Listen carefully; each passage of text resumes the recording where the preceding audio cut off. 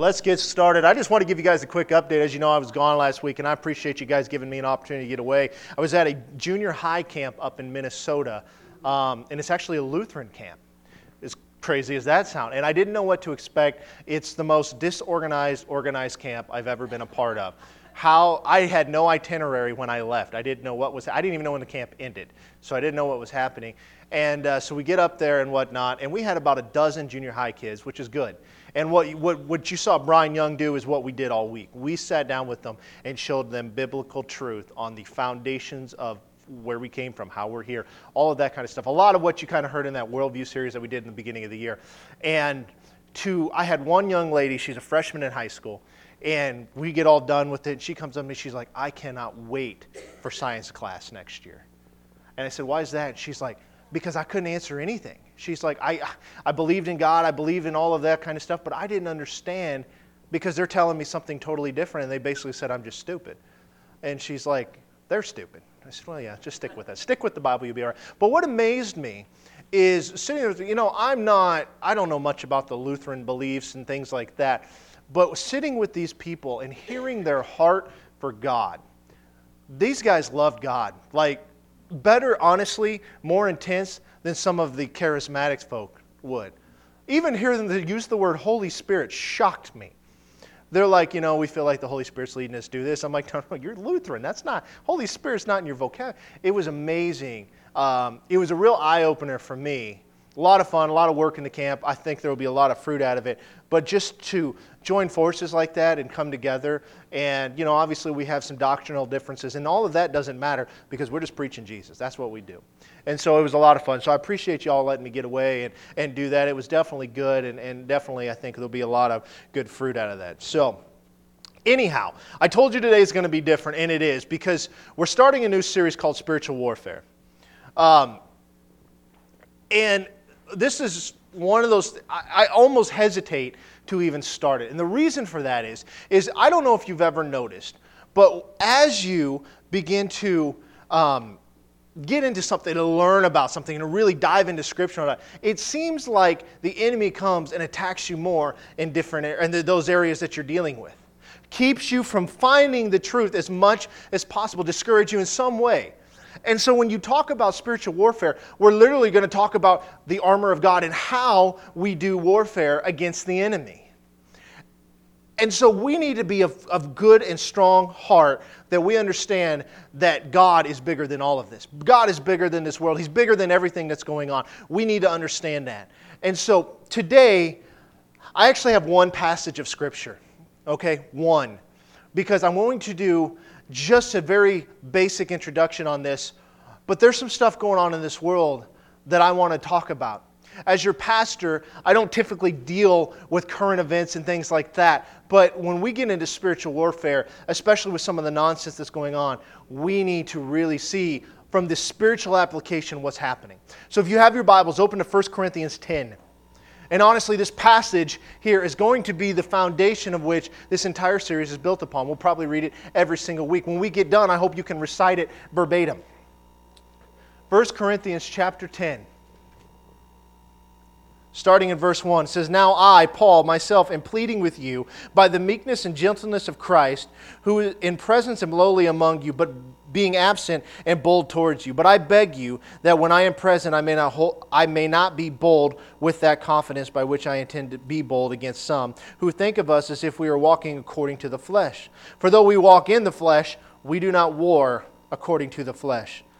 Verse 4, For the weapons of our warfare are not carnal, but mighty in God for pulling down strongholds, casting down arguments, and every high thing that exalts itself against the knowledge of God, bringing every thought into captivity to the obedience of Christ, and being ready to punish all disobedience when your obedience is fulfilled. This very powerful passage. And there's a lot in here. And think about, just for a minute, think about what you see when you read your newspaper, or turn on the news, or turn on anything. Get online, social media. If you've not noticed that in this country, more so today than probably any time in this country's history, we are seeing an all-out attack against the church. And ultimately, when you attack the church, you're attacking God. and understanding where this has come from and how it's happened. You look at the homosexual movement that is going on, and it is mind-boggling how we are so messed up that we can't see the truth in this. And the problem is that we as Christians, we want to go and fight. It's like, no, that's not right because God said. Or back in the 90s and stuff, living together suddenly was embraced. Now, it had happened a long time. But a man and a woman living together in a married lifestyle without actually being married in a covenant before God wasn't celebrated as much. All of a sudden in the 90s, it's the norm. And today, my goodness, that's just what happens. I see young teenagers coming out of youth groups that they've gone to their entire life, love God, believe in God, all of that kind of stuff, and then the first thing they do when they're 19 years old, move in with their boyfriend. Why? Because that's what the world tells them to do. Most of them don't even associate it with being wrong. And the acts they do, it's not the living together that's the bad part. It's what happens when you do. And so here we are, we've got all of this stuff going on, and why? Why this all-out blatant attack on Christianity? You look around the world, and we think we've got it bad, but we're still alive. Around the world, it's just getting stronger and stronger. Why the acceptance of Islam? All of a sudden, this is a peaceful religion. Yeah, there's a few radicals, but we got Westboro on our side, so they're radical too. So why all of a sudden are we embracing a religion that literally says in their holy book that kill everybody who doesn't agree with you? Opposite of what the Bible says. What is going on? It's a spiritual battle. What happens is we screw up. This is where we make the mistake. Number one, our churches don't preach biblical truth. We don't teach the Bible. Or, if they do teach the Bible, they do it, pastors have been doing this for the last 20 or so years, from a standpoint of which you must rely upon me in order to understand Scripture. They're no longer teaching you how do you go and read this and study it for yourself so that you can glean directly from God. They've elevated themselves to a status of almost lordship, which was never God's intention. Read everything about what a pastor's job, and in Ephesians 2, equip the saints for the work of the ministry. Very simple. How do you equip the saints? You give them the tools necessary to be successful. What did Jesus tell them to do? Feed my sheep. Who are the sheep? The church is the sheep. Who is the shepherd? Ultimately Christ, and then the pastor underneath of that to feed you and help you to learn how to do it on your own. But we quit doing that. We stopped doing that. We quit educating our children at home. And I'm not talking homeschool, which we happen to do, but that's irrelevant. I'm talking that we pass their entire education off to the public school system. Okay, that's fine. That can be a good thing. It's not necessarily a bad thing. But we're not working with them at home. We're not teaching them the Bible at home. They get church on Sunday. They maybe get it on Wednesday. So let's just call that 2 hours a week. And yet they got, 20, 30 hours a week? Sitting being indoctrinated with nothing that has anything to do with God. In fact, it's an all-out attack on Christianity. So 20 or 30 hours a week, they're being assaulted on their beliefs, and yet Sunday 2 hours a week is enough?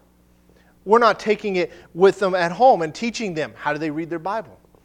My own parents, who are great people and love God, were as guilty as this of anybody. My entire life through school, I barely made it from one year to the next because I was lazy. I hated homework. Love to learn, hate being told what to learn. So if you tell me to learn algebra, that means I want to go learn calculus. But if I'm in calculus, that means I probably want to go back and learn algebra just because you're telling me to do it. That's just how I was. And so they weren't keeping an eye on me. They didn't teach me how to read my Bible, how to study. They didn't teach me how to pray. They didn't teach me any of that stuff. And it's not that they're bad people. They're busy. My dad had a business that today is successful, but when I was in school, we were broke. He was struggling to make ends meet, just getting by, doing all of this stuff. And so he was busy. So when he got home, we didn't have time to go throw the ball out. He wasn't sitting, all right, son, here's how you do this. My parents didn't get born again until I was probably 7, 8, somewhere in there. So honestly, they were learning themselves. But they tried. They did the best they can. But what happens is when my parents do it, then the natural thing to do, I'm going to copy what my parents did. That's just what happens naturally. Naturally, that's what we do. My children are likely going to copy what I do. And so it's important that we do this. And it's like, where did we go wrong? When did this start? And it goes back a long time. This didn't happen overnight. The world we live in today is a byproduct of the effectiveness and strength of the body of Christ for the last however many years. You've seen a trickle away from God year after year. Here's the thing, though. When you do the Gallup polls, you look at the statistic, the church is still strong. The church is still doing really well. There's still lots of people going to church, but the qualifications of it have changed. You see, you look at back in 1900, the 8th grade exit exam, I would guarantee there's not anybody in this room that would pass it today to get out of 8th grade. I tried. I'm just happy I spelled my name right on it. You know, it was unreal. And there was no multiple choice, and there was no true false. It was all essay. But these kids were smart. They knew their stuff. They were educated. They were taught how to learn and whatnot. They weren't just taught what they wanted them to know. It's all changed. And so here we have this indoctrination that goes on, and we're feeding them and all of this stuff, and we've got this spiritual battle that is going on that started because of the church being weak. You look at the Scopes monkey trial, which introduced evolution into the schools, which ultimately led to we can no longer pray, we can no longer read our Bible, we can't even carry a Bible in schools anymore, or you're going to get grief. All because of the Scopes monkey trial. If you're not familiar with that, let me tell you what it was. It all started from Nebraska Man. Nebraska Man was the Cro-Magnon man, or whatever you want to call him, this missing link, whatnot, that they discovered that proved it was this intercessory thing from animal to man. This proves it. This proves evolution is true. Let's throw God out the window. And they go to trial. They win. We lose. And so it began this downward trickle. And what's interesting is that entire creature that they created, I should have got a picture of it, I didn't even think about it, this hairy looking man and all of that was from one tooth. They found one tooth, and from that they created this entire thing and won a court case based off that evidence. That one tooth doesn't tell us if that thing had hair on it. It doesn't tell us how tall it was. It doesn't tell us what it did. That one tooth is what won that trial. And what's interesting is a few years later, turns out that was a pig's tooth. But when citing the case against creation versus evolution, basically God versus everything else, they go back to that trial, even though it's been proved false. Why did that happen? Weak church. Think about back at a time where the church was literally the light of the town. The pastors were literally basically the spiritual and moral guidelines for the towns. No matter what happened, a pastor would walk in and was like, "Hello, Reverend, how are you today?" Whether they went to church or not, incredibly respectful. That doesn't happen today, you know. And not that we need to be up on our high horse or, bow down before or anything like that, but it was this awe. It was less respect for the individual, but more for the vehicle which God uses, the man of God, so to speak. And here we are. And what do? We like to go chopping at branches. And we'll get into this a lot more. I'm just going to touch on this. But I want you to think about it. What are things that God hates? He hates homosexuality. And He hates fornication. And there's all these things, drunkenness, lewdness, all of this stuff that goes on. And what do? We see this, we got the homosexual movement now. So we're going through and we're chopping at that branch and we're chopping at that branch. And then we see something else going on. We run over there, we try to chop that branch. And the problem is we keep chopping branches. We're so busy doing that, we never get to the root. So when we get distracted from this one, and we're over here fighting this one's going to grow back. That's what they do. But we never get to the root. And the root of it is the fact that this world needs Jesus desperately. That's the problem. We are no longer out there portraying Christ. We are no longer out there being Christ. We're not loving our neighbor. We're not loving God. We're playing church. That's what we're doing. We feel good because we're in. It's like a social club. We're in. Hopefully you come in, but, whatever. I'm not going to go out of my way to make that happen. We missed the root of it. I actually had a pastor friend of mine call, and he was struggling with some of this different stuff, and I don't mean personally, but dealing with some of these different issues. And I said, man, we can fight this way. We can go over there. We can go out there and protest, and all of those things are fine. But the problem is that these people need Christ. They need Jesus. Jesus is the only way this is ever going to change. A heart that is changed to God is the only way this world will ever change. And his response to me was a little disheartening. He said, while I agree with your premise, that's just likely not going to happen. If we have our pastor saying that, how can we expect anybody else to say, we got to win this world for Jesus? And so here we are. Something happened this week. There was a shooting in Charleston. I don't know if you heard about it. Young man goes into a church. I think people were having a Bible study. There's 9 of them. And he kills them all. I've got a picture of him, Daniel, if you can pull that up, just in case you didn't see who he was. But his name is Dylan Roof. I think he was 21 years old. That's a picture off his Facebook page, burning the American flag. This is a product of our school systems, a product of the world we live in today. And I want to read you some quotes that were on his Facebook page. And Danny, you can just leave that up there for a while. He said this, I have no choice. I am not in the position to, alone, go into the ghetto and fight.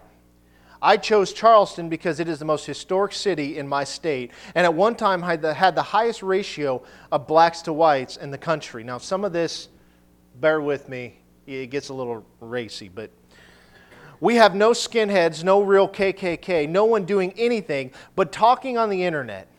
Well, someone has to have the bravery to take it to the real world, and I guess that has to be me. Segregation was not a bad thing, it was a defensive measure. Segregation did not exist to hold back Negroes. It existed to protect us from them. And I mean that in multiple ways. Not only did it protect us from having to interact with them and from being physically harmed by them, but protected us from being brought down to their level. Integration has done nothing but bring whites down to the level of brute animals. Anyone who thinks that white and black people look as different as we do on the outside, but are somehow magically the same on the inside, is delusional. How could our faces, skin, hair, and body structure all be different, but our brains be the exact same? This is the nonsense we are led to believe. Negroes have lower IQs, lower impulse control, and higher testosterone levels in general. These 3 things alone are a recipe for violent behavior. If a scientist publishes a paper on the differences between the races in Western Europe or Americas, he can expect to lose his job. There are personality traits within human families and within different breeds of cats or dogs, so why not within the races? A horse and a donkey can breed and make a mule, but they are still 2 completely different animals. Just because we can breed with the other races doesn't make us the same. If that doesn't break your heart, that a young 21-year-old man truly believes this, to the point that he not just, believes it in his mind, but actually acted upon it. Because of this belief, he began something, and his whole goal, from what I've read, was he wanted to start a race war.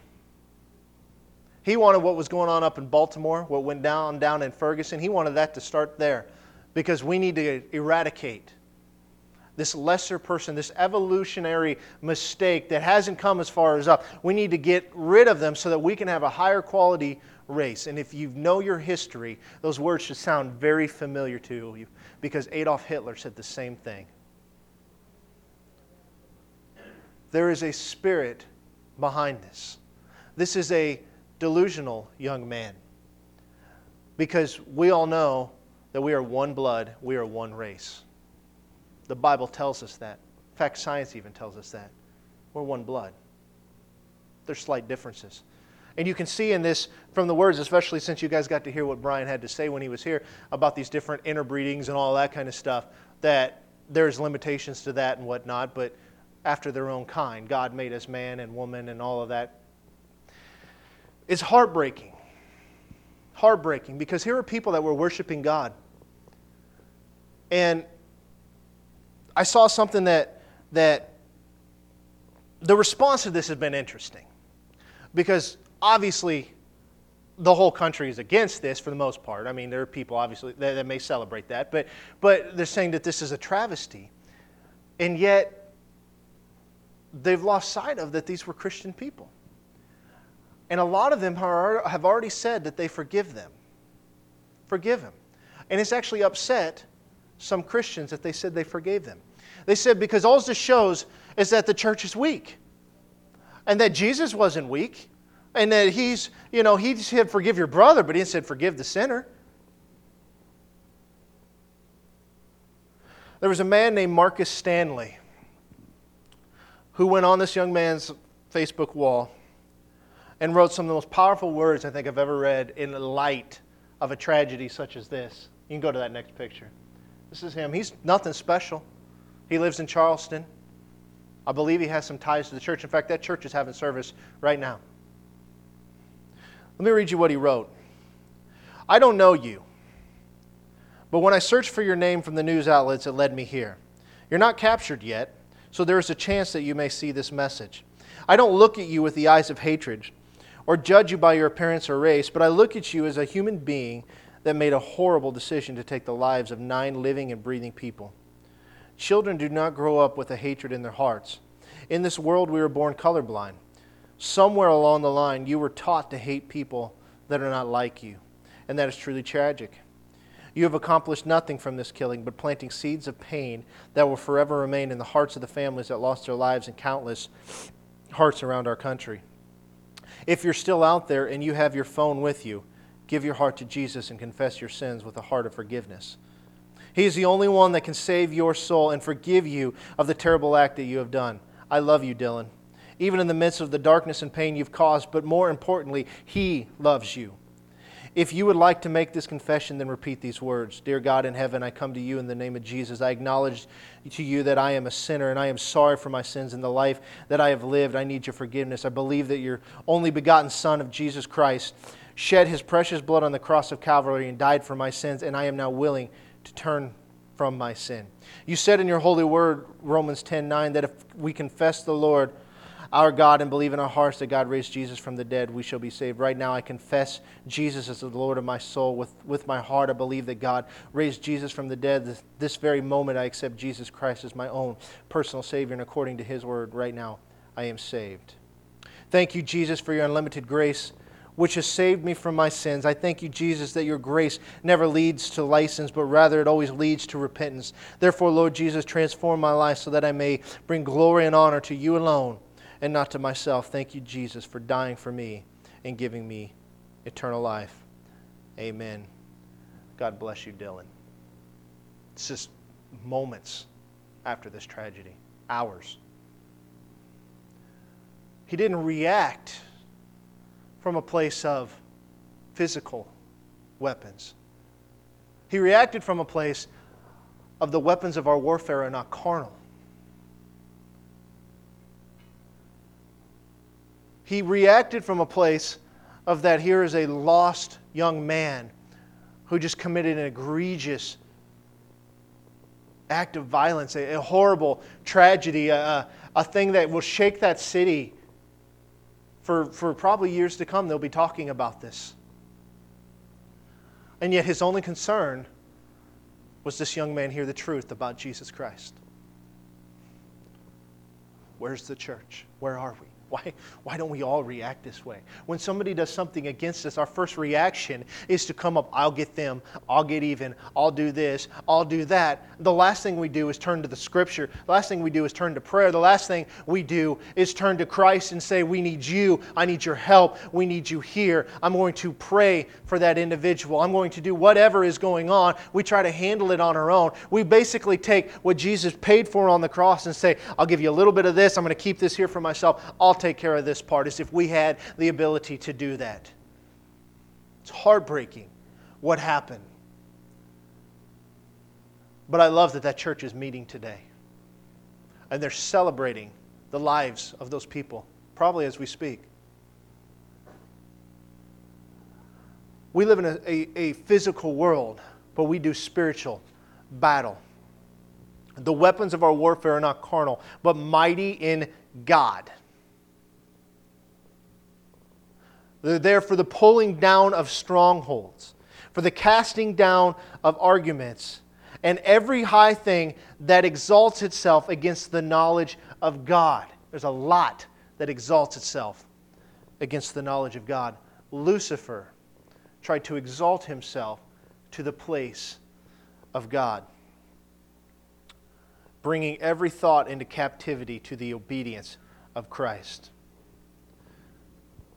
we have to understand that everything we do,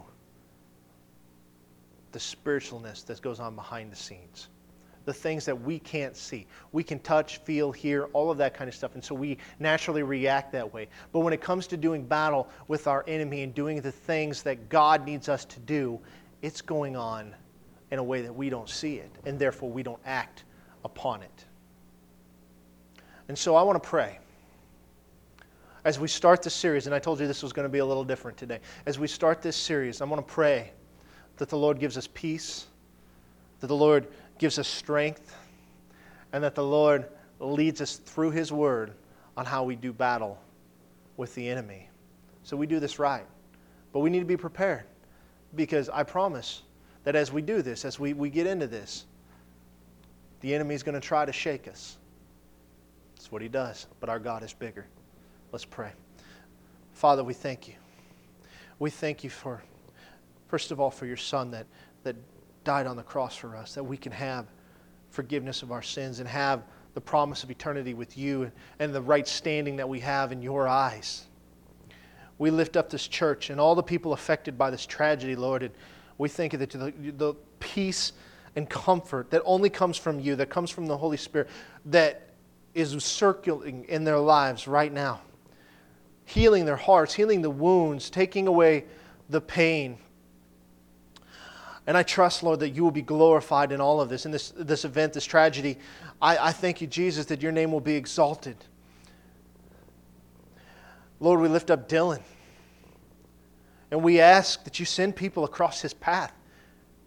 This lost young man needs to know the truth. We thank you, Father, that you will make that happen, that you will send out people that can reach him, that can touch him, that can help him discover who you are, Lord. And Lord, I just lift up this church and everybody that professes to be a member as we get into this series. I thank you, Lord, that greater is He that is in us than he that is in the world, that we are conquerors, that we are the head and not the tail, and that we can overcome all things because of you, not because of us, but because of you. I thank you that the enemy has no foothold in our lives and there's no place here, Lord. And I thank you that as we go, as we do this, you will lead us into all truth of the right way to deal with the things that are going on in this world. That you'll be honored and glorified in all of it, Lord, and that we will be more effective as ministers of the gospel for you, Lord. We thank you for all that you're doing. We glorify your holy name. Amen. It's going to be a good one. It's going to be a lot of fun. It's going to be some time on this, but I believe it's powerful. But there's a lot of misconceptions about spiritual battle. And there's a lot of, just like there is anything, it's a lot of bad teaching. We're just going to let the Bible be our guide. So with that, we're going to get out of here. Happy Father's Day. Come down to the park. Come get some barbecue, because I have a lot. A lot. So anyway, you guys have a blessed week. We will see you guys Wednesday.